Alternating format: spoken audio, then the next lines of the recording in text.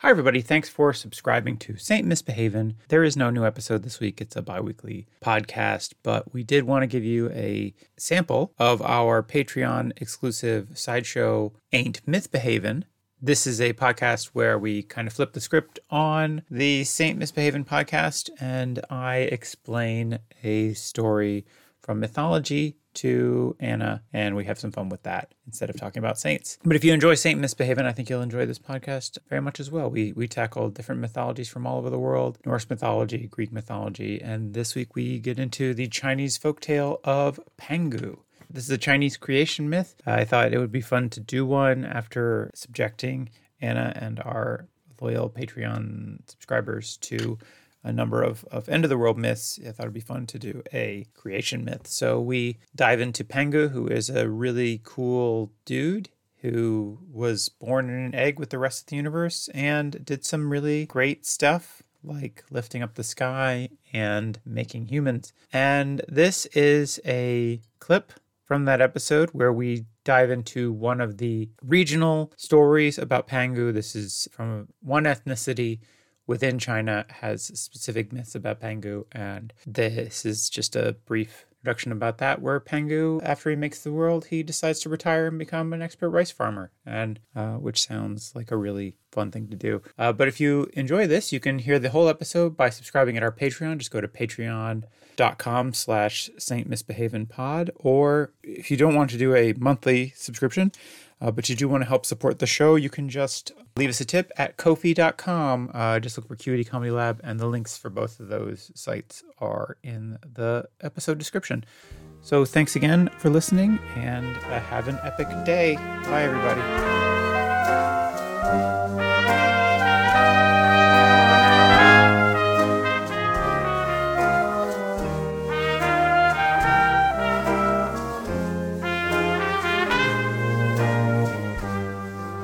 So the Buyei people, which I think I'm not saying that, or looked that up. Probably not. No. Yeah.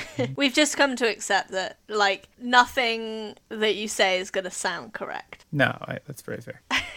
So the Buyei people are native indigenous people in China. Mm-hmm. They're an ethnic group living in southern mainland China. There's about 2.5 million of them, and they're the 11th largest of the 56 ethnic groups recognized by the PRC. Okay.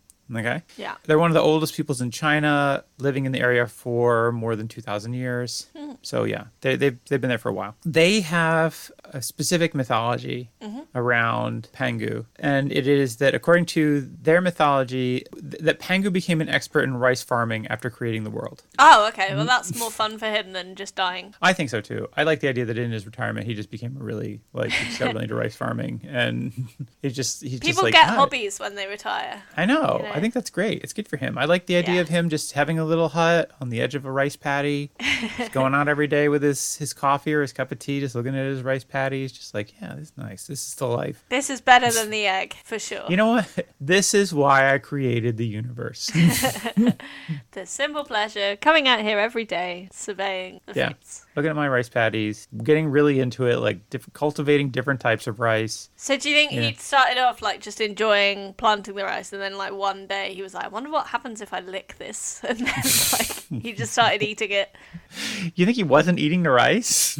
Well, I mean, you know, as a supreme being, did he need sustenance? I guess not. But yeah, but according to these people's mythology, he became an expert rice farmer. I like that he's an expert rice farmer too. He's not just he's not no just amateur. dabbling in it. Yeah. He really got into it. Like he's very specific about.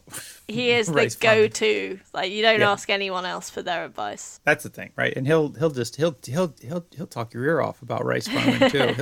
He's got all kinds of. He's all like long grain, basmati, jasmine, everything. He's got it all. Brown rice, white rice. Nice. Yeah. Well, fuck him for brown rice, because that stuff just. I tried eating brown rice for a while, and I was just like, I don't need that negativity in my life. Like, yes, it's healthier, but just white rice is so much nicer. Well, maybe, yeah. But I guess, I don't know, I like brown rice. We get like brown basmati rice for most things. I think we just. Well, don't ever serve it to me. Fair. All right. So far, you never have, so keep that up. So anyways. Risotto. Anyways, so Oh, the best one. that's the best one. Actually, no, paella's pretty good. Yeah, pie is good. So, so after creating the world, he becomes a rice farmer, and he marries the daughter of the Dragon King. What? Where are all these people coming from? I don't know. It's vague at best where these people are coming from. But so the Dragon King, who is I love it. It's like I had everything. You know, I created the universe. I became an expert in rice, but I needed to love. Yeah, that's beautiful. That is. Yeah. Who's the Dragon King? Tell me more about him. Yeah, I was gonna say the Dragon King, also known as the Dragon God, is the Chinese water and weather god. Okay. He Because is the dragons famously breathe water and Water. weather. all right. You know what? Dragons can do lots of things. Okay. Yeah, okay. Sorry for underestimating dragons again. That's Yeah, he is the zoomorphic representation of Yang, masculine power of Gross. generation. Yeah. Yeah, but he is he's the king of the four seas. He sounds like, to be fair, the only person whose child would be a match for Pang Yi. Right. Yeah, I mean he's just Like they're in the same kind of social circle. yeah. I was gonna say I think he's kind of like the Zeus of the Chinese pantheon, but it says here Okay. that he answers to the Jade Emperor, who is the first god in Taoist theology. So. Okay. So he marries the daughter of the Dragon King. Doesn't say what her name is. Of course. Couldn't find that. Doesn't matter. Doesn't matter. She's just a woman. Always just referred to as the daughter of the Dragon King. Great. And it was their union I that mean, gave to be rise... fair, the Chinese phrase for daughter of Dragon King might be a nice sounding word. Oh, I bet it is. Yeah, never know. but it's lucky that you haven't found that, because you would destroy it by trying to pronounce it. You know what, I'm going to be honest with you. I did find it, and I looked at it, and I was like, yeah, Did you know not what, want to no. put us through that. That's I have too much respect for the Dragon King and his daughter to Yeah. mispronounce their name. to sully their names, yeah. Yeah. It says their union gave rise to the Buyei people.